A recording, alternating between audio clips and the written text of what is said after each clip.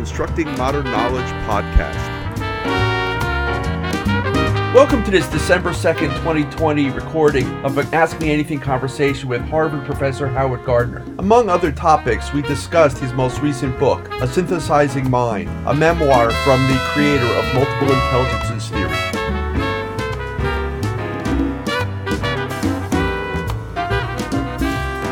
Here's your host, Dr. Gary Stager.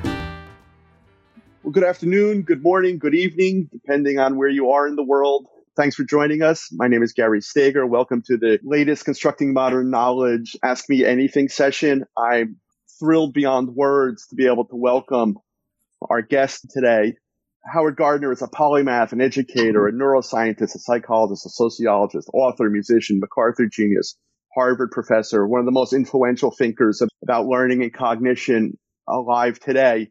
And I've wanted to get him to one of our events for a long time, and I'm quite pleased that he was generous enough to share some time with us in this online setting. He's the author of dozens of books, many of which you may be familiar with. His most recent book is this fabulous memoir called The Synthesizing Mind, which I highly recommend. There's a link to it in the email that we sent you along with the Zoom link if you would like to get your own copy. I'm going to ask some questions based on my reading of the book and have a little bit of a conversation with Professor Gardner, and then we'll have some time for some of your questions as well. We were discussing while we were setting up that neither of us have any particular wisdom or magic to offer on the subject of COVID. So I'm going to declare this a COVID-free zone for the next hour or so, and hopefully we'll be able to talk about larger, more timeless issues that can inform teaching and learning regardless of the setting or the milieu in which you find yourself. Howard's delightful book, Synthesizing Mind, could be described as a personal history of thinking. And I'd like to start by asking the question of, do you think it's useful for people to trace the evolution of their thinking, to think about their thinking? And what did you learn from the exercise of writing this book? Well, I certainly wouldn't mandate that everybody should write works like this. My close colleague, Bill Damon, has just written a memoir. And in his memoir, he talks about a new field of psychology, which I hadn't really known about, called life studies. And the idea of life studies is that regularly through life, you should be reflecting on what you've done. Damon is particularly interested in what life projects you've set out on, and taking into account what worked, what didn't work, and so on. And I think it's a very interesting idea, but it's not something that I ever did consciously.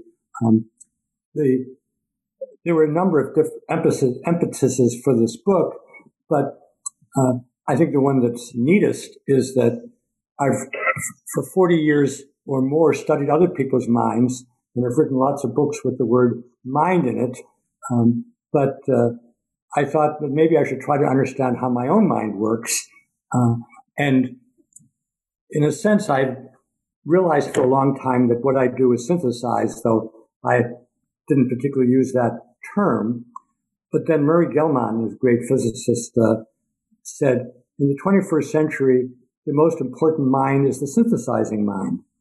And I didn't know exactly what he meant, but since I thought that I was a synthesizer, and since he said it was important, I thought that would be a good enough excuse to explore what it is to synthesize.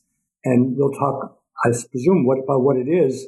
But one of the claims in the book is that as computers and deep learning and algorithms and AI get to do more and more of human functions, doing it better than most of us can do them, then it becomes important to understand what are the sorts of things that human beings may be better able to do than technology. And I'm going to argue that even though technology can be great help in synthesizing, the decision about what to synthesize, and then when you come up with an answer, what to do with it, that's a human burden. It's not something we should be downloaded onto any kind of a device. So as is often the case with books, there's a number of different motives in it, and I have my own speculations about why I became a synthesizer. There's speculations because I don't have a control group, but it's been fun to try to figure out what it is that I do.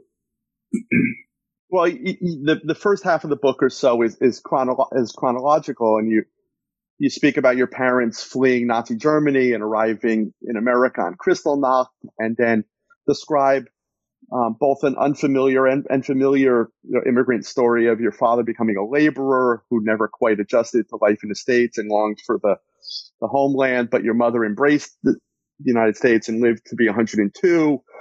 You had a brother before you were born who died in a sledding accident, and he and the Nazis were unspoken of in your home, and that created some conditions for your mother in particular to be overprotective, and you didn't have a lot of experience with sports, but you were engaged in a lot of pursuits of the mind and the arts. And you and our president-elect share something else in common, right? That you're both from Scranton.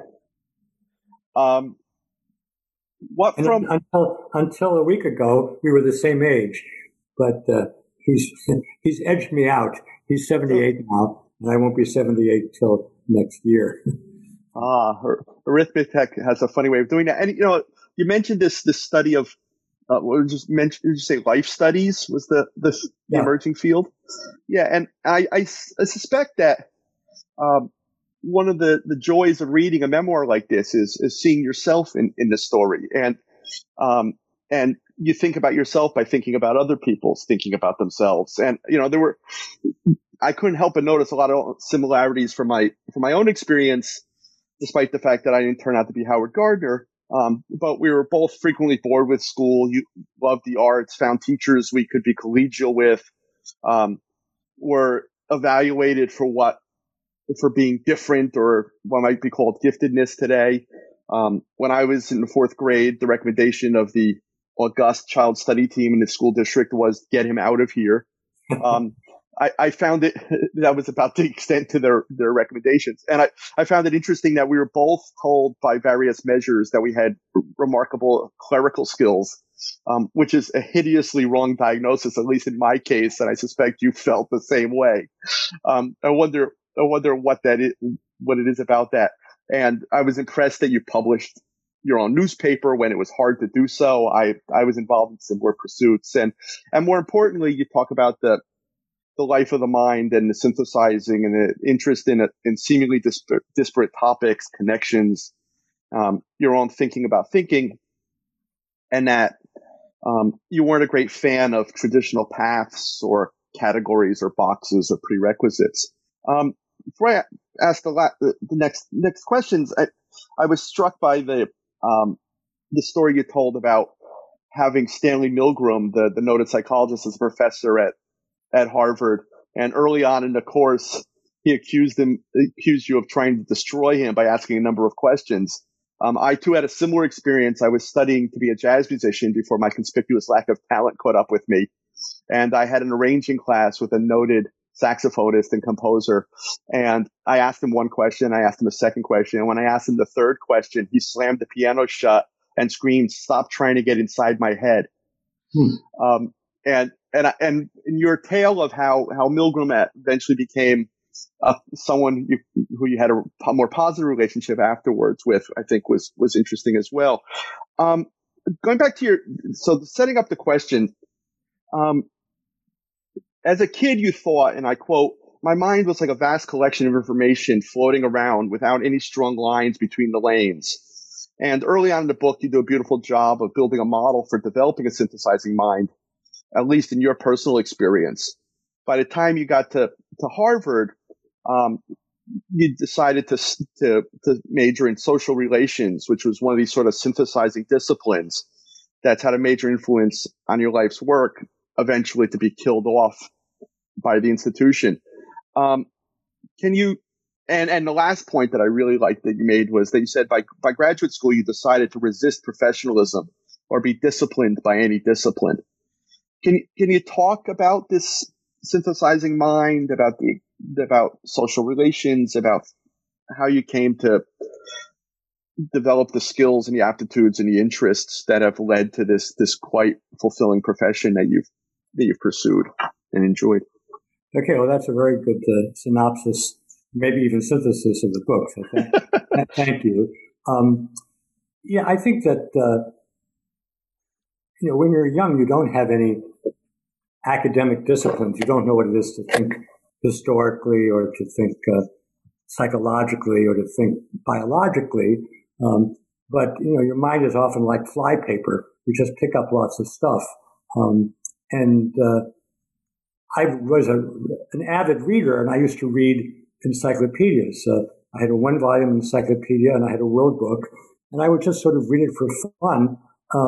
But all that stuff was just in there, and disciplines have evolved to help you think more systematically. And I'm a great fan of the disciplines. I even wrote a book called The Disciplined Mind, because you can't just have everything just flying around without any kind of organization at all.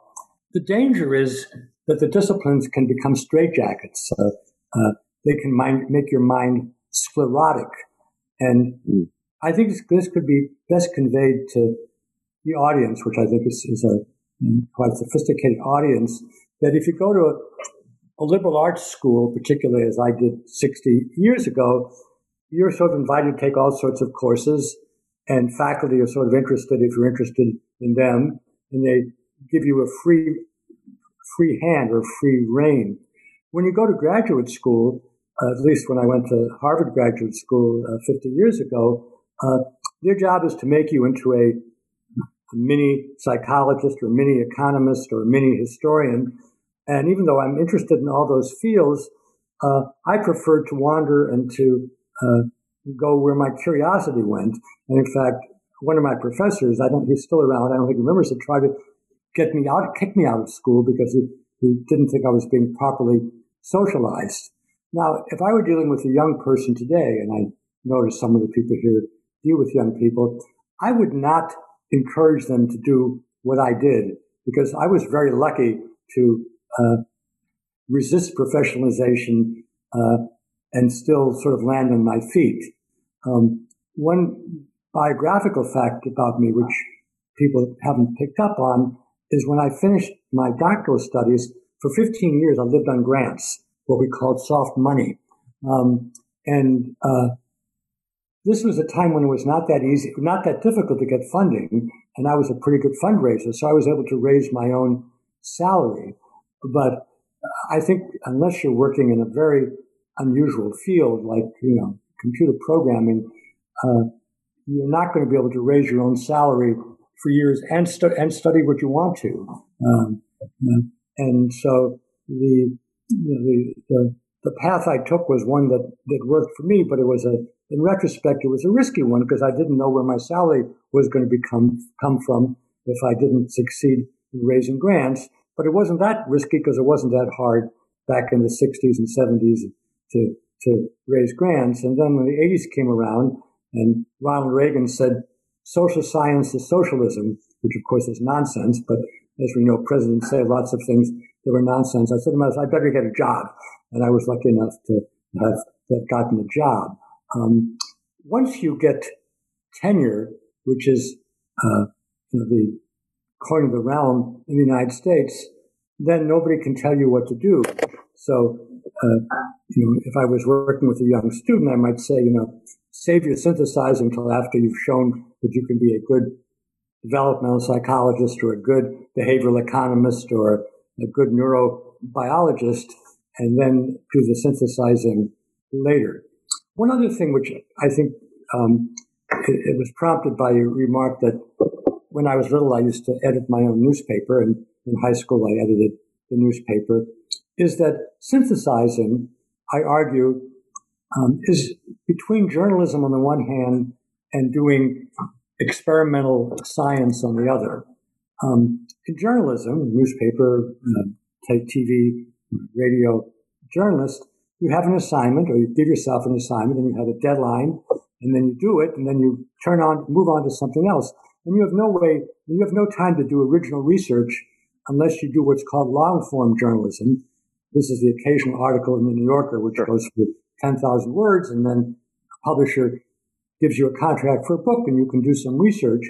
But journalism is not the same as the kind of synthesizing I do. On the other hand, it's also not what I did as a graduate student. As a graduate student, I learned how to do experiments in psychology, and I'm glad I did, and I trained my students to do experiments.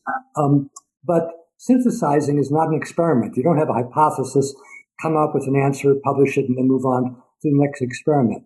What it is deciding what question you're interested in, what issue you want to puzzle through, then gathering as much information as you can, and that can take some time, and then organizing it, reorganizing it. And I talk in the book about the different ways in which you can organize information, the different schema and the different approaches that one can use to take a bouillabaisse of information and make sense of it. And then you have to test your synthesis out on other people because it may not work for them. It may not even work for you. And like many other writers of books, and I'm a book writer more than an article writer, I got boxes of syntheses which never got finished. I decided to work on X, and for one reason or another, it didn't gel. So those are both the rewards and the risks taken when you don't do journalism on the one hand or experimental science on the other. The one other thing I would say, though I don't think I said in the book, I think of all the disciplines, history is probably the one that's most a synthesizing discipline. And I started out in college as a history major. And a lot of what I do now is history. But when I took a tutorial in history, they were studying historiography, which is the study of how historians work. I now consider that to be fascinating, but when I was 19 or 18 years old, I didn't find that interesting. So I switched to this combination, as you said, Gary, of psychology, sociology, and anthropology, with a terrible name, social relations, typically shortened as to SOCREL. And it's amazing that it lasted for 25 years. It's such a lousy name and such a stupid abbreviation. Such bad branding.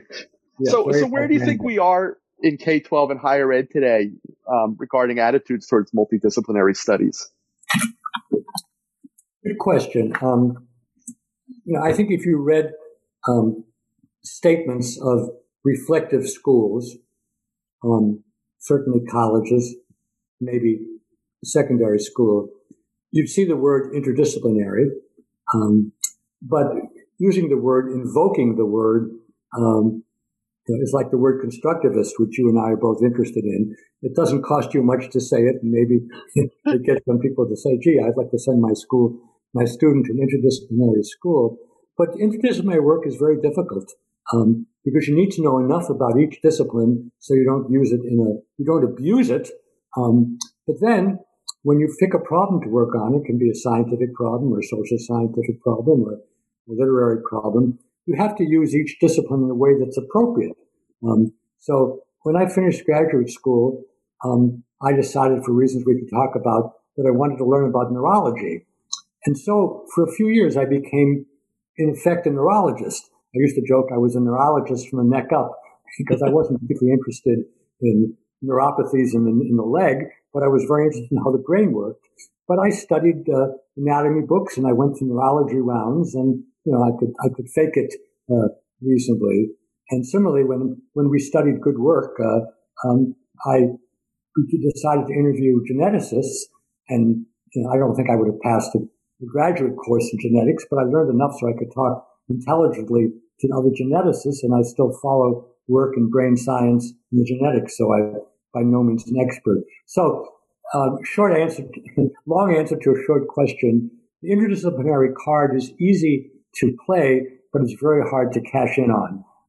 And so people who use the word interdisciplinary seriously have to show the whole is really greater than the sum of its parts. You spoke of a false, I found really interesting, a false choice for students who have a specific talent. Like you had an aptitude for playing the piano and you loved to play the piano and you were pretty good at it. Where if I read it correctly, you said that you either have to focus enormous amounts of energy and effort on developing that talent in a single-minded pursuit, or you could just be good at school, regardless of whether that requires a similar effort or not. Well, not exactly. Not exactly. I was making a point that in the United States, if you are a good student and you're good in the arts, people encourage you to work on your studies because they see more career possibilities, though my parents weren't pushy in that regard. If, however, you're good in an art form, but you're not very good academically, then people encourage you to continue painting or dancing or theater or playing an instrument because you're more likely to be able to make a living that way. This is just a generalization. But what happened in my case is, as you noted, I played the piano and I had a good teacher. He was in his 90s, and he claimed, and I have no reason to his name was Harold Briggs. I have no reason to doubt this. He claimed he'd studied with Clara Schumann, who was the wife of Robert Schumann, composer from Germany, and from Edward MacDowell, who was a great American composer. And to me, this was like saying I worked with Aristotle and Plato. It made no sense. But in fact, he was in his 90s, and this was in the 1950s, so he could easily have studied with both of them. The problem is when you Google students of Clara Schumann or Edward MacDowell, you don't see Harold Briggs's name. But he kind of did with me what he could, and I was 12 years old, and he said, now you really need to study in New York, and you need to practice every hour, 3 hours a day. That meant to a young kid, I have to go on a train or take a bus to New York or have my parents drive it. It took much longer to get to New York because this was before you had interstates. And then I had to practice each day. And I said, I probably swore, I said, I don't want to do that. So instead, I just played for myself, and I played with my first piano teacher, who actually read some of this book and then unfortunately at 87 died. And so it was a hobby instead. The other thing which I do believe is that I would have not enjoyed a life as a performing artist. That's just not the kind of thing I'd want to do. If I could have been a composer, or maybe a teacher of music, or maybe even a broadcaster of music, or a critic, I might have enjoyed that. But I would not have enjoyed, going on the road and having gigs. I think that would not have been enjoyable. That's the part I liked. The problem was I didn't like practicing. You raise a good point, because I was in the learning curve from roughly age 6 to age 12. I would have had to be much, much more punctilious if I moved to New York and studied with a name brand composer. And I might have run into the same problem there that I did when I thought about graduate school and realized that you had to really toe the line. But we don't know. We didn't do the experiment. So if I could spend a couple of moments, you mentioned history, just talking about some history. One of the things I spend a lot of effort and time focus on is helping educators recognize that we stand on the shoulders of giants, and that our practice often suffers from amnesia, and folks don't know the sort of great minds and work and precedents that come before us. So you've had a really full career where you've been able to work with some of the giants of education, and I'd like to just have you discuss a few of those to help inform our audience a little bit. You worked with and became close friends with Jerome Bruner. What should we know about him and his work? Okay. When you talk about resistance, Gary, who are the resistors? Or you're saying it's just a general phenomenon? I think it's just a general phenomenon. I think that any idea that's more than 3 months old sort of just has evaporated. I don't think it's a conscious effort as much as the fact that there's a synthesis. I'm going to share a little bit a little bit later when I want to talk to you about multiple intelligences. But I just think in general, people, if I teach a doctoral course on educational leadership and mention any number of the names of people you studied with or worked with or people we mutually admire, this sort of eyes glaze over and people just don't have any experience with those ideas or those people's contributions to the field. I mean, I think Americans have always been less interested in history than other Western countries, but I also think it's a more recent phenomenon, and we could probably talk endlessly, and as older men, we could be very critical of people's lack of interest in the history and the background, but it is a phenomenon. For whatever reason, I had a gift for attracting mentors, and this is something I was completely unaware of, but I had it. And mentoring is always it's a two-way street. On the one hand, if you're young and you want to learn, it's obvious that it's good to have mentors, whether they're piano teachers or academics or coaches or whatever. But mentors have to see something in you to want to continue mentoring. And whatever it was, I don't think it was my beauty or my charm, but I attracted a lot of mentors, and many of them are friends of mine till today. I have a lot of friends who are mentors who are older than I am. But Jerome Bruner was a brilliant, charismatic psychologist who was one of the people who invented cognitive psychology, a field that we now take for granted. But in the 1960s, he became very interested in education for reasons we could talk about. And I was lucky in 1965, when I was looking for a summer job, I went to work for Jerome, then called Jerry Bruner, and I'd never thought about studying education as a field, though I'd often thought about becoming a teacher, because when you're young, that's one of the options that you know, like a fireman or a nurse or a doctor or whatever. But Bruner was creating what we could call a synthesizing curriculum. It was called Man, a Course of Study. Now, nowadays, we would be very criticized for calling something Man, a Course of Study, but it was a totally generic name there, and people who don't know history would be unfairly criticizing Jerry for having given that name. But it was a brilliant synthesis of social studies for kids who were in fifth grade. And this curriculum, which I worked on with many other people, was funded by the government. And in the 1960s and early 70s, it was widely used. My children in Cambridge went to a school called Shady Hill, where they did Man, a Course of Study. Full stop. In a preview of what everybody who's from the United States knows now, this became a political football. And in a sentence, the right wing cut down, suspended, cut off the funding for Man, a Course of Study. For why? Because it was seen to be secular humanist, because one of the things they showed in Man, a Course of Study was that Eskimos, when people get to be old, they're put on ice floes, FLOES, and they're allowed to go out to the sea and die.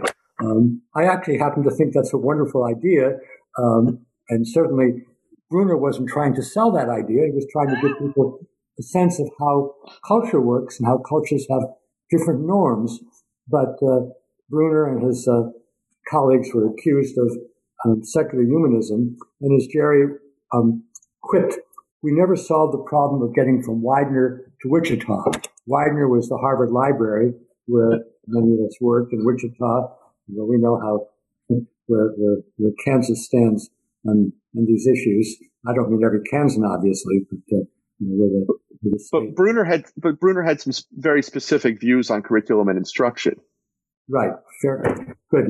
Yeah. No, I got caught in the romance of writing curricula and testing it out. And I belonged to something called the Instructional Research Group, where we tried to see whether what the kids had been taught was actually understood. And I found that fascinating intellectually, and it led me just a year or two later to join an education research group called Project Zero. Yeah, let me give a little context if this was a... Sure, I was going to ask you about Project Zero, so anyway you want to... education course, and the students said, well, what did Bruner do in education? As a cognitive psychologist, Bruner allowed psychologists to think about the mind, which had been ruled off limits by behaviorists who thought it was only important that you looked at the behavior of people and not that you tried to understand what their thinking was like. And Jerry was very interested in developing the thinking of young children. And his great claim, which I know you know, Gary, but other people may not, was that you can teach kids the structure of a discipline, whether it's history or mathematics or anthropology, in the example I gave about the Netsilik Eskimos. And you can teach it to kids in a way that's intellectually honest, even when the kids are very young. And so you can give kids a sense of what it's like to think mathematically by giving them the kinds of puzzles and problems that mathematicians deal with, like why don't two lines ever meet, things like that.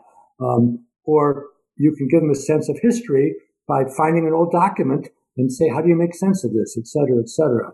And the most famous line in his famous book, The Process of Education, is you can teach any subject to any child in a way that's honest and intellectually useful, and the child will understand that. Now, I think that's a great exaggeration. It's hyperbole. You can't teach nuclear physics to a 6-year-old, but the idea of exposing kids right away to the kind of thinking that serious people do is a tremendous gift. And I know, Gary, that you and I have been very attracted to the schools in northern Italy and Reggio Emilia, and completely unexpected.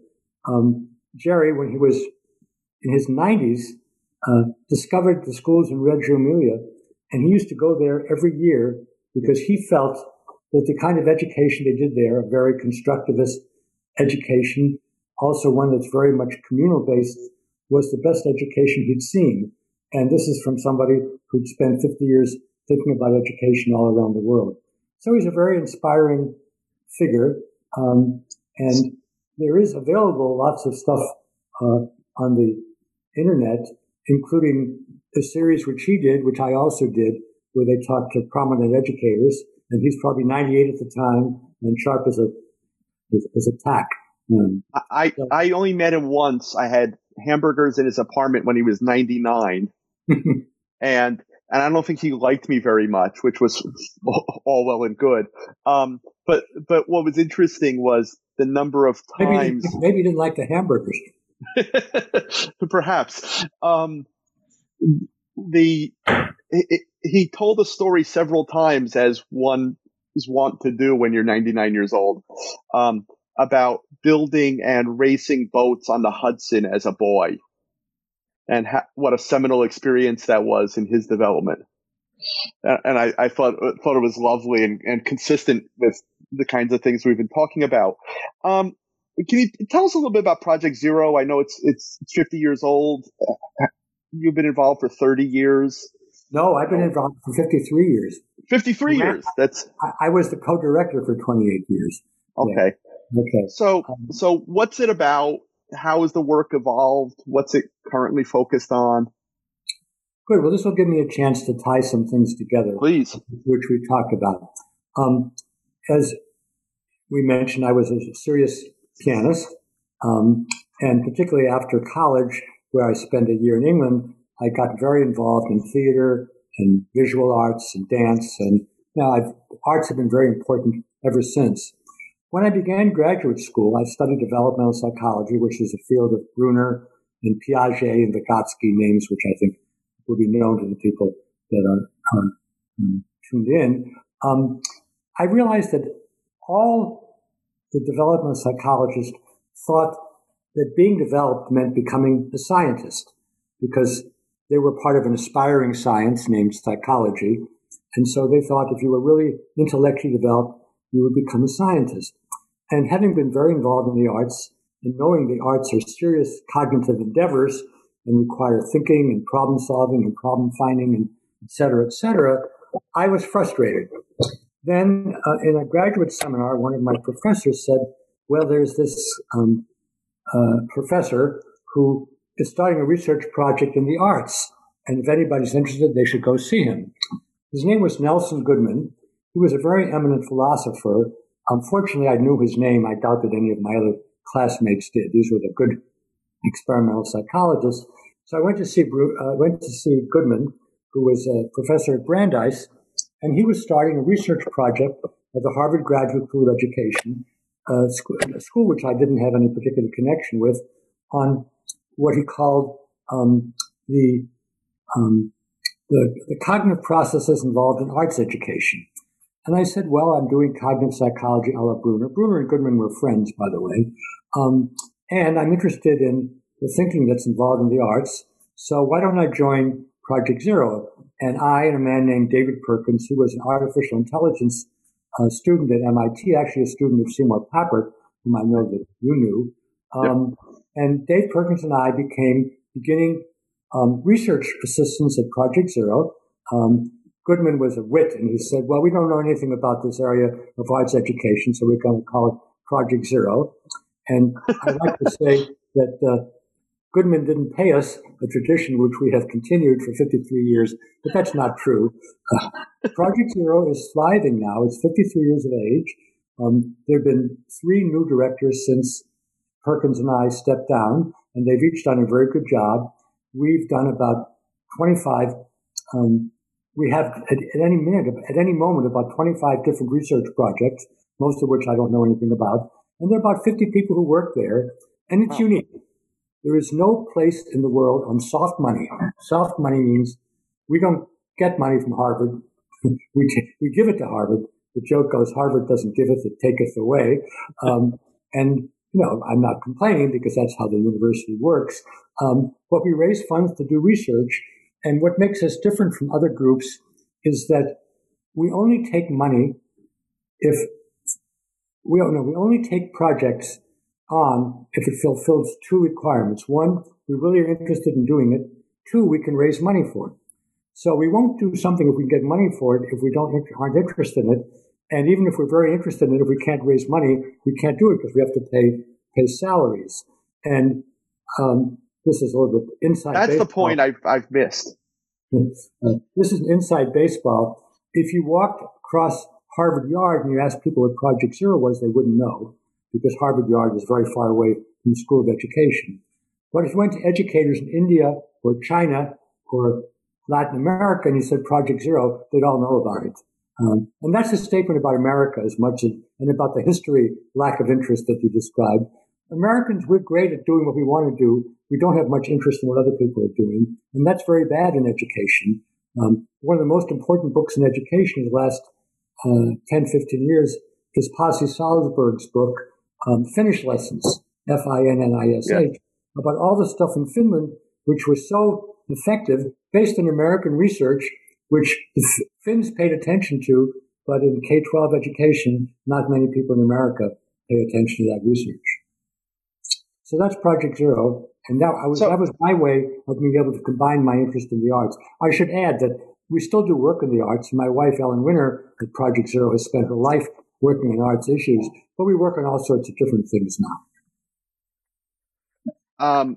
I would be remiss if I didn't ask if you could indulge me for a couple of minutes to talk about multiple intelligences, to answer a few questions that may be unremarkable or perhaps unique, but again, in this sort of spirit of making sure people know what they should know. How would you explain multiple intelligences to your aunt or uncle at Thanksgiving? Well, not this year, right? Yeah, right. I always say the good and the bad thing about MI, as people call it, is you can summarize it in a sentence. That solves the aunt and uncle problem, but it also invites lots of misunderstanding. Mm-hmm. I'll do it in 2 or 3 sentences. Okay. The word intelligence implies that intellect is one thing, and in the West, we assume that you can give people a test and figure out how smart they are, end the discussion. And that's the IQ test or the SAT and other ETS kinds of instruments. MI theory is based on interdisciplinary work, psychology, neurology, anthropology, etc. And it yields the insight that human beings are better described as having a number of relatively independent computers in their head, which we call the multiple intelligences. So classical IQ theory says you've got one computer. If it's good, you're going to be good in everything. If it's average, you're going to be average in everything. And if it's not good, no cigar. MI theory is immediately understood by teachers and by parents who have lots of kids because just because you know somebody is good in math, you can't predict whether they're going to be good in music or in understanding other people. Just if somebody's bad in math, you can't predict if they're going to be good in language or good in finding the way around an area or in understanding themselves. So MI theory is a claim that we have at least 8 separate intelligences, and strength in one doesn't predict strength or weakness in others. It makes a great deal of sense to educators. I'm almost never met an educator who thinks it's stupid, but psychologists don't like it for reasons we could talk about.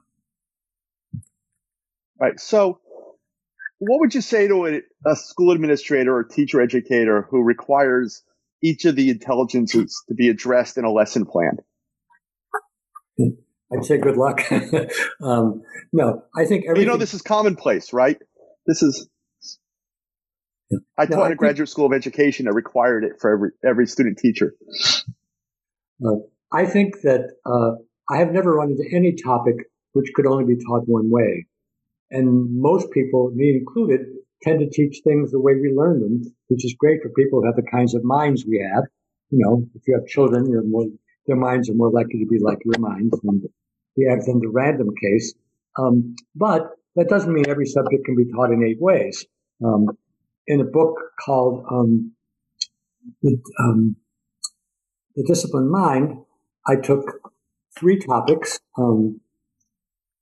Darwinian evolution, the music of Mozart, and the Holocaust of the Second World War, and showed how you could approach it using different intelligences. And to me, that's been a model of how you can do it. But I would never say on any topic that you should teach it 8 ways, but you should teach it in a few ways, because number one, you'll reach more kids. But number 2, this is the crucial insight. If you understand something well, you can think about it in more than one way.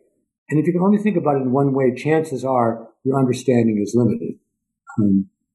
And there's also a tension between the difference between teaching and learning, right? That fundamentally what MI is about learning. It's not a pedagogical strategy. Well, let me edit that a bit. Okay. MI is really a theory about how the brain and the mind is organized.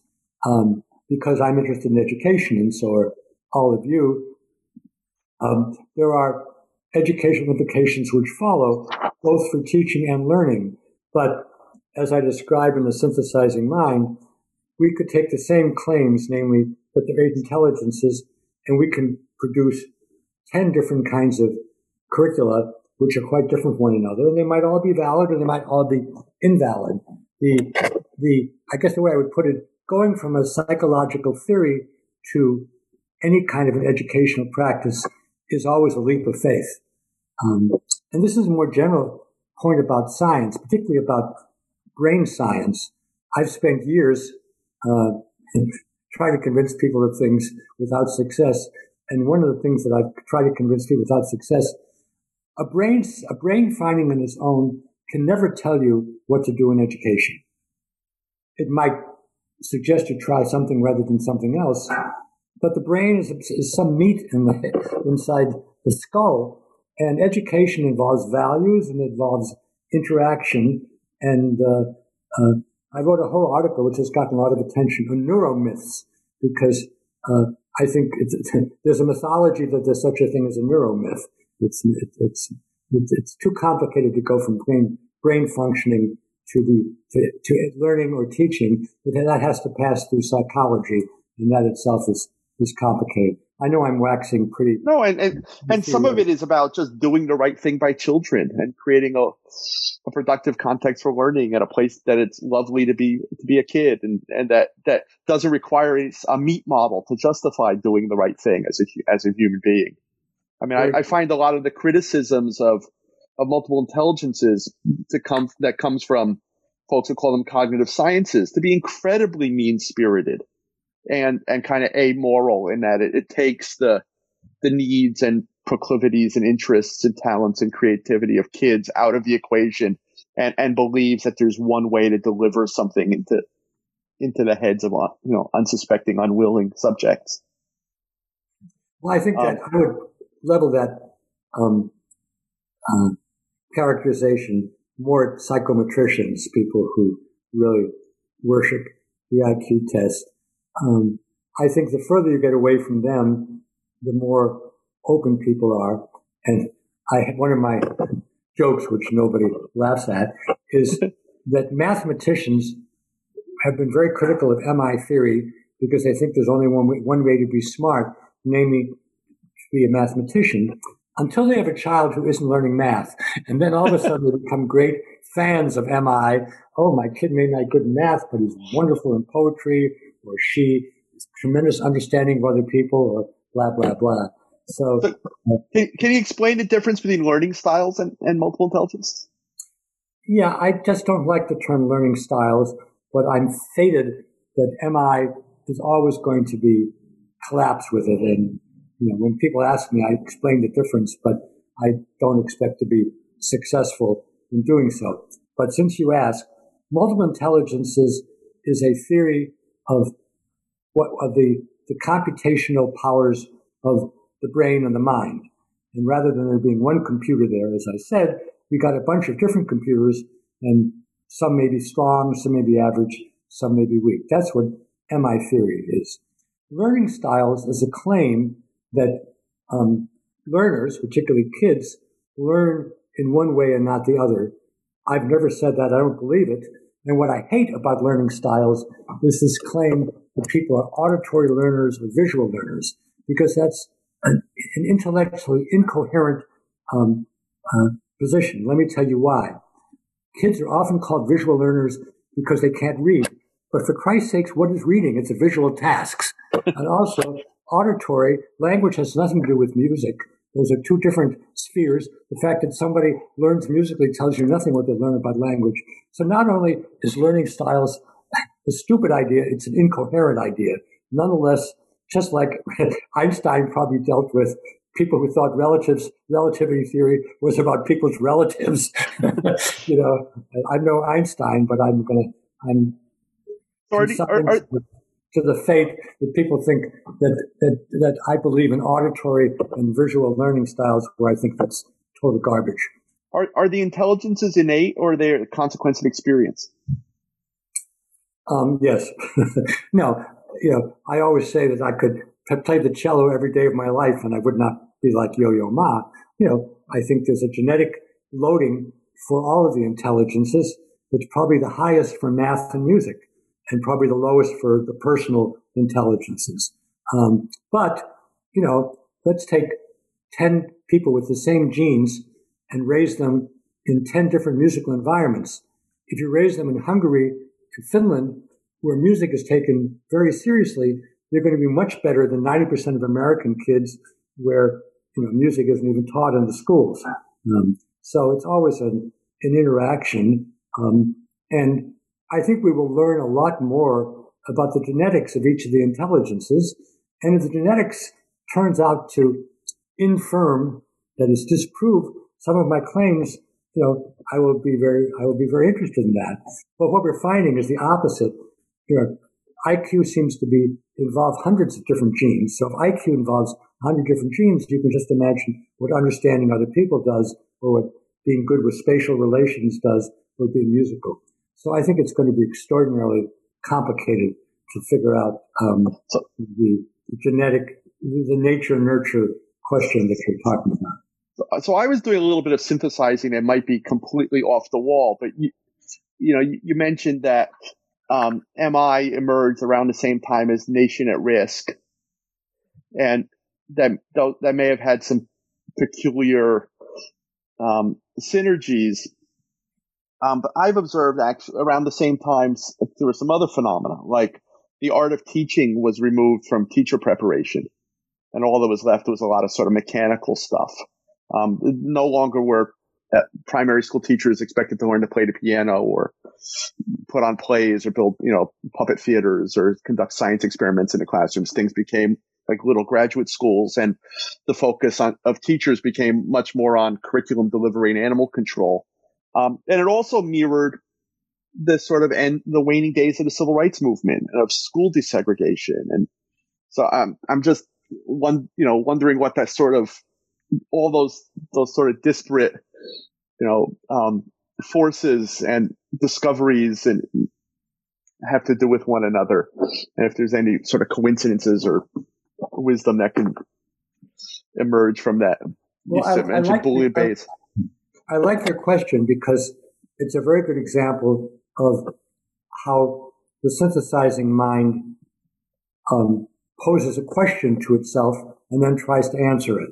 So let's say the question you asked was there something going on in the early 80s that we could describe clearly? And you then mentioned a whole bunch of things, and somebody besides you would have to see how you put it together and decide whether it made sense.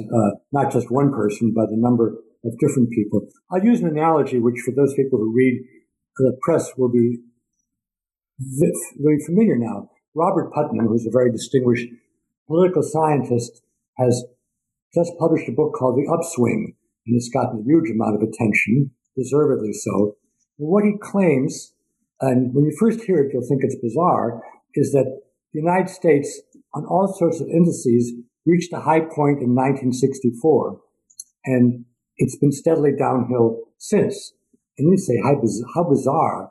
But he's got so much data in so many different fields that you lay down and say, all right, Bob, you're right. The only exception would be women's movement. And he says that that's an exception, that didn't reach a high point in 64, though Betty Friedan's book, whatever it was called, came out in 1960. The Feminine Mystique. So she was off by a year. I think that the Frames of Mind wasn't written as an education book. And so it was written as a psychology book or a cognitive science book, and nobody was more surprised than me that it was really picked up in education rather than in science. What I would say is that because of the Nation at Risk, which was a government report commissioned by Ronald Reagan because he wanted to get rid of the Department of Education, but it was a foolish commission because it ended up putting K-12 education on the front burner for the next decade or two. I think it's ended with Betsy DeVos, which we could talk about. Right. Evening. I completely agree with you. That's a whole other discussion. Completely agree. So I think it put books with educational implications got a lot more attention. But whether they were reflecting just one thing or a lot of different things, that's you'd have to do the spade work to convince me of it. But let me just raise a couple quick questions, and then be mindful of everyone's time, mostly yours, and let the audience ask a question or two. I think when I think about the intelligences, a lot of times we look at everything through the lens of school or through vocation, and I think about how we confuse low skilled with low wage. If I go to a tailor in Hong Kong or Mumbai and I show them a picture of something, I can go back 2 hours later and have a suit made that fits me like a glove that some guy who's making pennies was able to execute. And it's all sorts of things that people do in their lives that are incredibly complex and sophisticated that you or I could never begin to accomplish. And they're often thought of in a sort of condescending, inferior fashion because they don't pay well, but as opposed to them being actually low skilled. And I also this is just something that I wonder a lot about. I'd be interested in your thinking. I've not come up with a better word for this, and I recognize that the word is slightly pathological in English, but I'm thinking a lot about how optimum learning is often accompanied by obsession. And by obsession. I haven't found a better word yet. Maybe you have one. But whether you're a 7-year-old who wants to know every species of dinosaur, or you're a trumpet player who spends 13 years trying to make a B flat sound perfect, I think the quality of the experience is quite similar, even though the period of it may change. So that the 7-year-old paleontologist will go on to becoming an astronaut or a chef or something else 2 weeks later. But I think there's that red hot sort of intensity associated with learning that thing that they're obsessed with. You have any thoughts on that idea? I think it's a very interesting idea. My wife, Ellen Winter, I think one of her students, Jill, is tuning into this, studied gifted children. And these are kids who are really gifted, not somebody who manages to squeak out 121 on an IQ test. And she said they have a passion to master.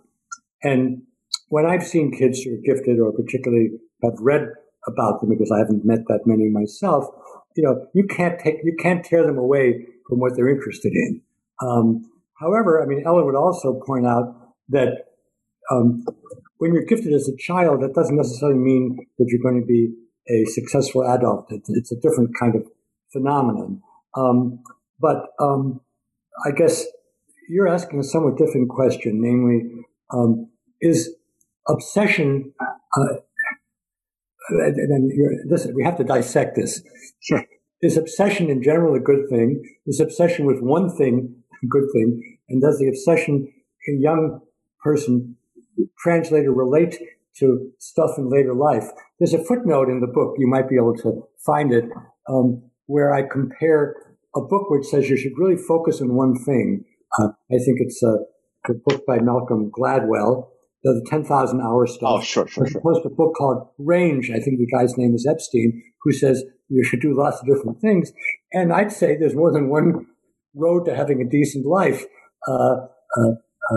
And, obviously, if you want to be Tiger Woods, you can't spend too much time learning foreign languages. But you may not want to be Tiger Woods. And certainly in business and politics, there's a lot to be said for people who have a rather wide range of interests, because they can hire experts who may be very good at one thing, but it's up to them to see the bigger picture. Even though when I talk about synthesizing, I'm really talking about as somebody as a writer.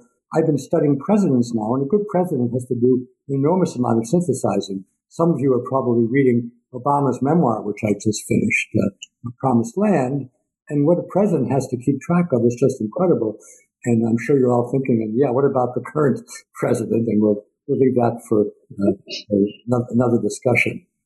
Wouldn't you think that people who are great, regardless of whether it lasts a lifetime, people who are great at something are able to identify the thing that bugs them and work sort of tirelessly until they debug it. And as they reach that point, the next challenge, the next thing that bothers them, that sort of reveals itself. I'd say, if you were a doctoral student, I would say that's a very interesting idea, and we should think about how we could disprove it, because the way science advances, you put forth a hypothesis and then you try to show if it doesn't hold water.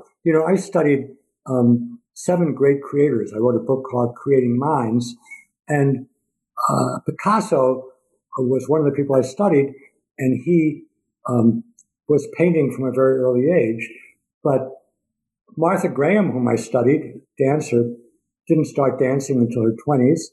And Stravinsky, a great composer, didn't start composing until his 20s. So we'd have to go and say, well, was Martha Graham obsessed by something when she was 8? Was Stravinsky? I'm not making a lifelong hypothesis here.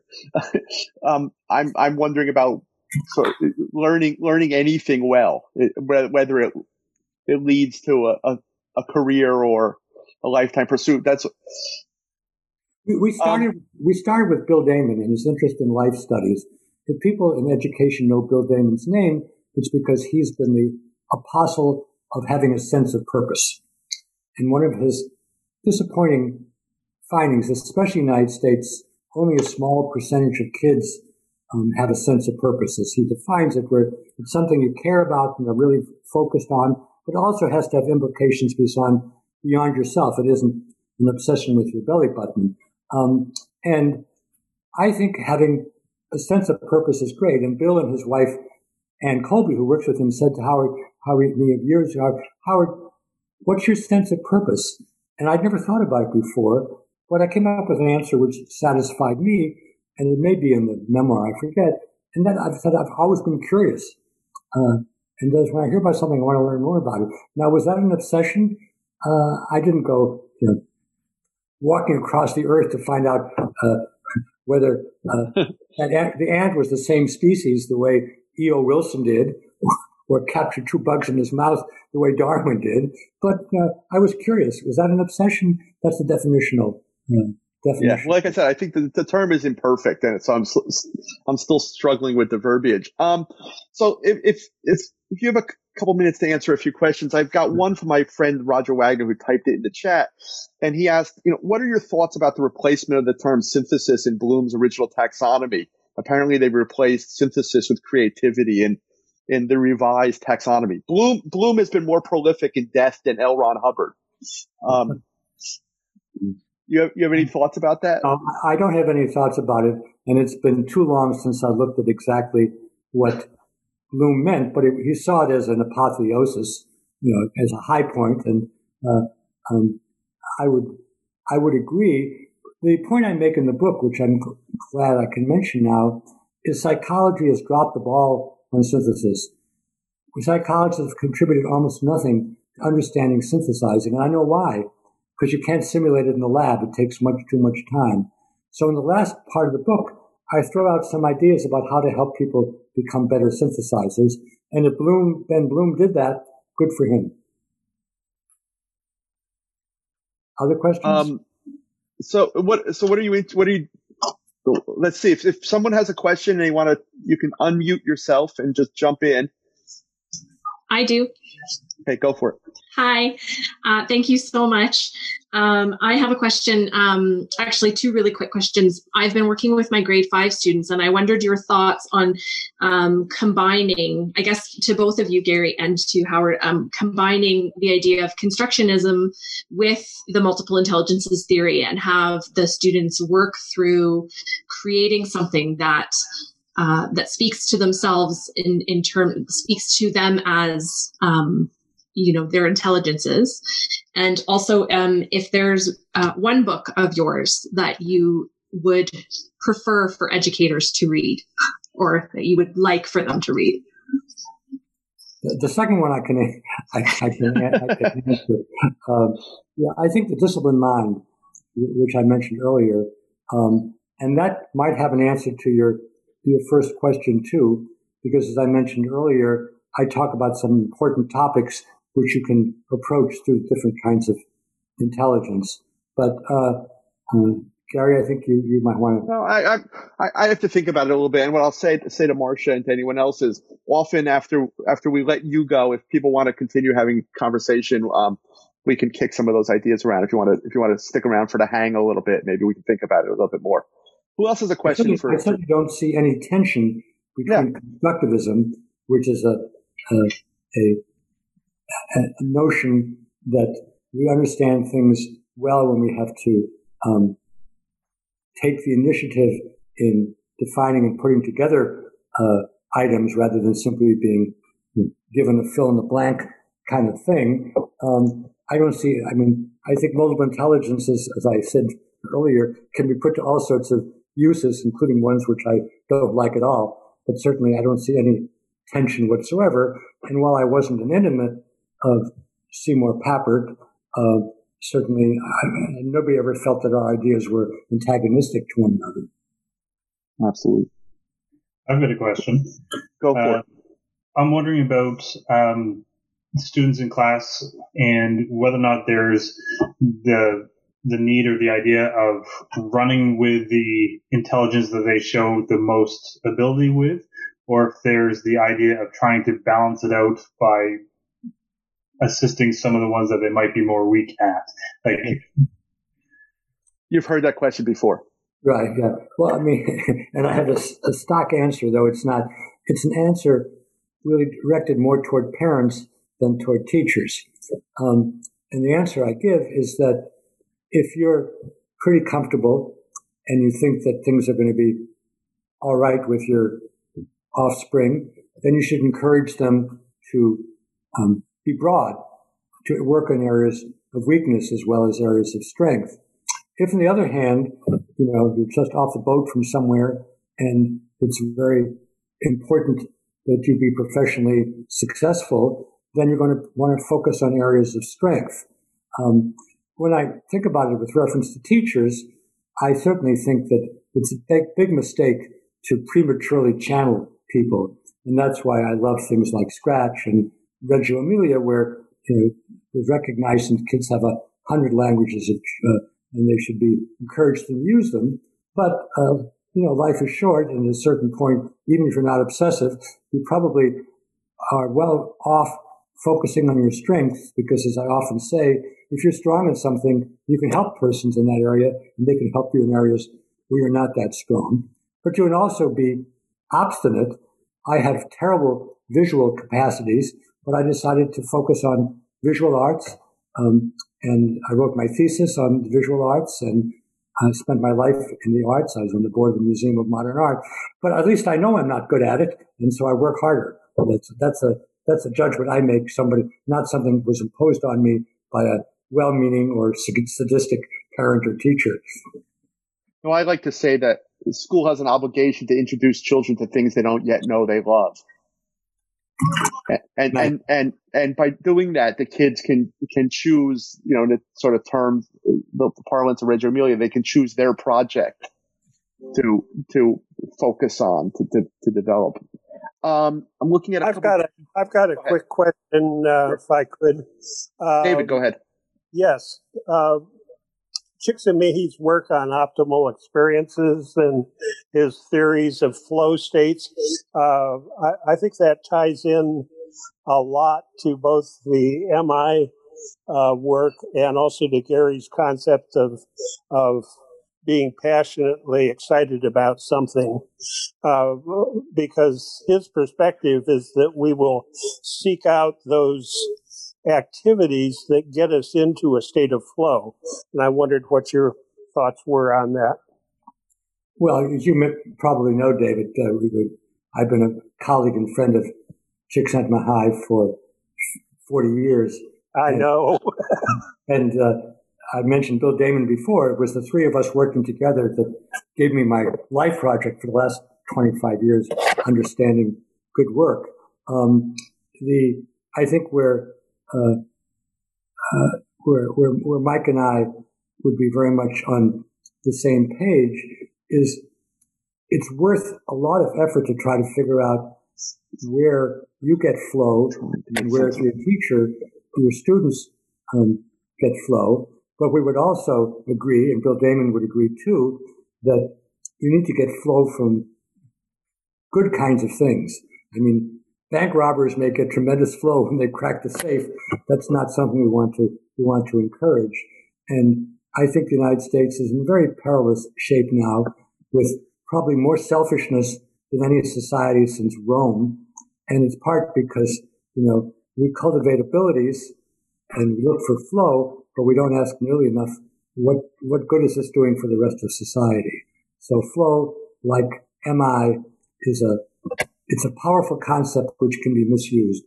I say Nelson Mandela. His first, as I recall, his first study was on Japanese motorcycle gangs. And so, point well made. Yeah. Terry Smith, you want to ask your question? Because I don't want to misinterpret it. Can you?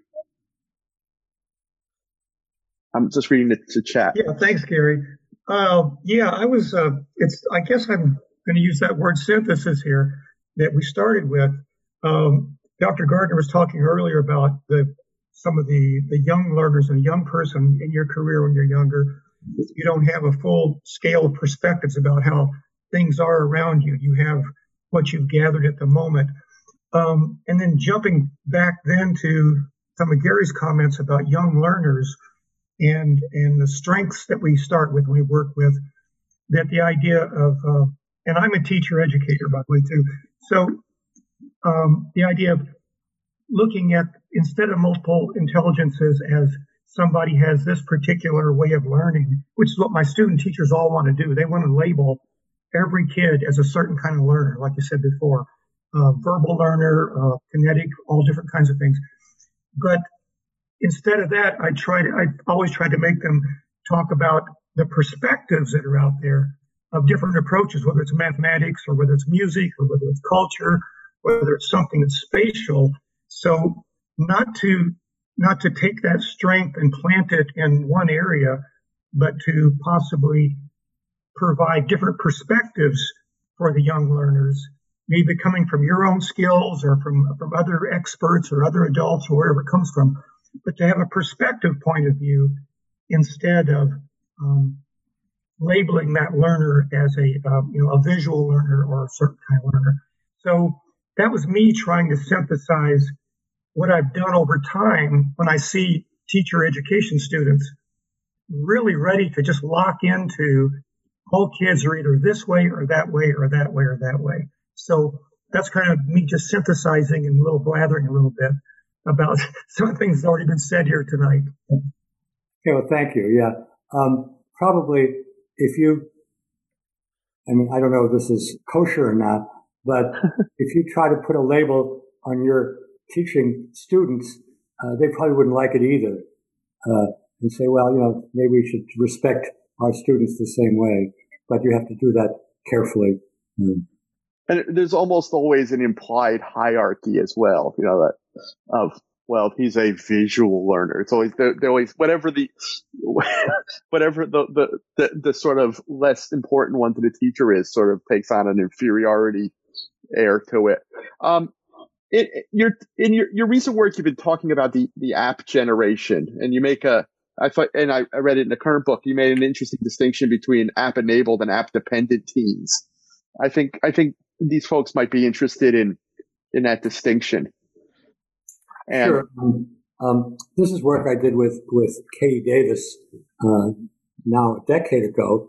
So we actually wrote a blog, an op-ed which was published in the Seattle Times a few weeks ago about the app generation during the COVID crisis, because Katie has studied that. But basically, we all know, and probably those of us who aren't kids, that it's very tempting to go from one app to the other throughout your day. But we found empirically that there's a big difference between individuals who use apps to do something more efficiently, but then put the machine away and explore on their own, as opposed to individuals who let one app dictate what the next app should be, and whose lives are basically formed by what some person at Apple who knows about make a lot of money can get you to do. And we wanted to call attention to parents and teachers that you need to model how, it may be efficient to get from A to B using your GPS, but that doesn't mean that it's always that way you should go from A to B. There are reasons to do it another way, and it's not just when driving, it's in life as well. And what Katie found, and this is what the more recent article was, and this is very much in keeping with what we were talking about earlier, is that kids who already had an interest or a passion are much better able to deal with COVID than those who didn't. And it makes intuitive sense, but she actually went out and studied kids. I forget where she got the kids from, probably from Seattle, but I don't know. Technology is a wonderful thing, but you don't want to be enslaved by it. And that maybe brings me the last thing I'm going to say, because it's getting late here, is that in the beginning this evening, I pointed out that synthesizing, once you've defined a problem, you can have tremendous help in solving that problem by using technologies. But I believe as a human being, it's very important that we as humans should decide which problems to focus on. And similarly, when an app or a program or a AI algorithm spits out an answer, we should take it seriously. But if it's something we don't think we should do or want to do, we should make a human judgment about that. And since I think most of the more analytic things that human beings do will be done in the future by programs better than we ever can, we need to preserve and to nurture those abilities which are distinctively human. And I think synthesizing is one of them. So with that, Gary, I think Thank you so much. I'll just point out one thing you might find interesting related to that and music is a number of the professional musicians I know and performing and and teaching artists are reporting that you've seen all these videos of bands, orchestras, or choirs recording solo parts and then assembling them into these YouTube videos and such. And what they've noticed is dramatic increases in the technical fluency of the performers. Because when you sat in an ensemble before and you flubbed a note, it just sort of passed you by. But now when you're sending the file to your friend who's assembling them, there's a need for correction and editing and precision. And there, folks, including people like Wynton Marsalis, are saying that they're seeing dramatic increases in technical skill among kids who are using apps to accompany the thing that they're passionate about. And how about improvisation? It's harder because of the time lag, but there's some stuff that's happening technologically along those lines that's making it possible. There's a technology that allows you to improvise with someone or to play along with someone in real time who's within 50 miles of you. Beyond that, the physics gets messy. So I'm going to say thank you. And also, thank you so much. I'm so indebted to you for this. This was lovely. I hope it wasn't too painful. But will you all join me in thanking Dr. Gardner for spending his time with us? Yeah, and I'm glad to see people communicating with one another. And if you continue, that's great. It's lovely. I'll be in touch. Thank you so much. We hope you enjoyed this Constructing Modern Knowledge podcast.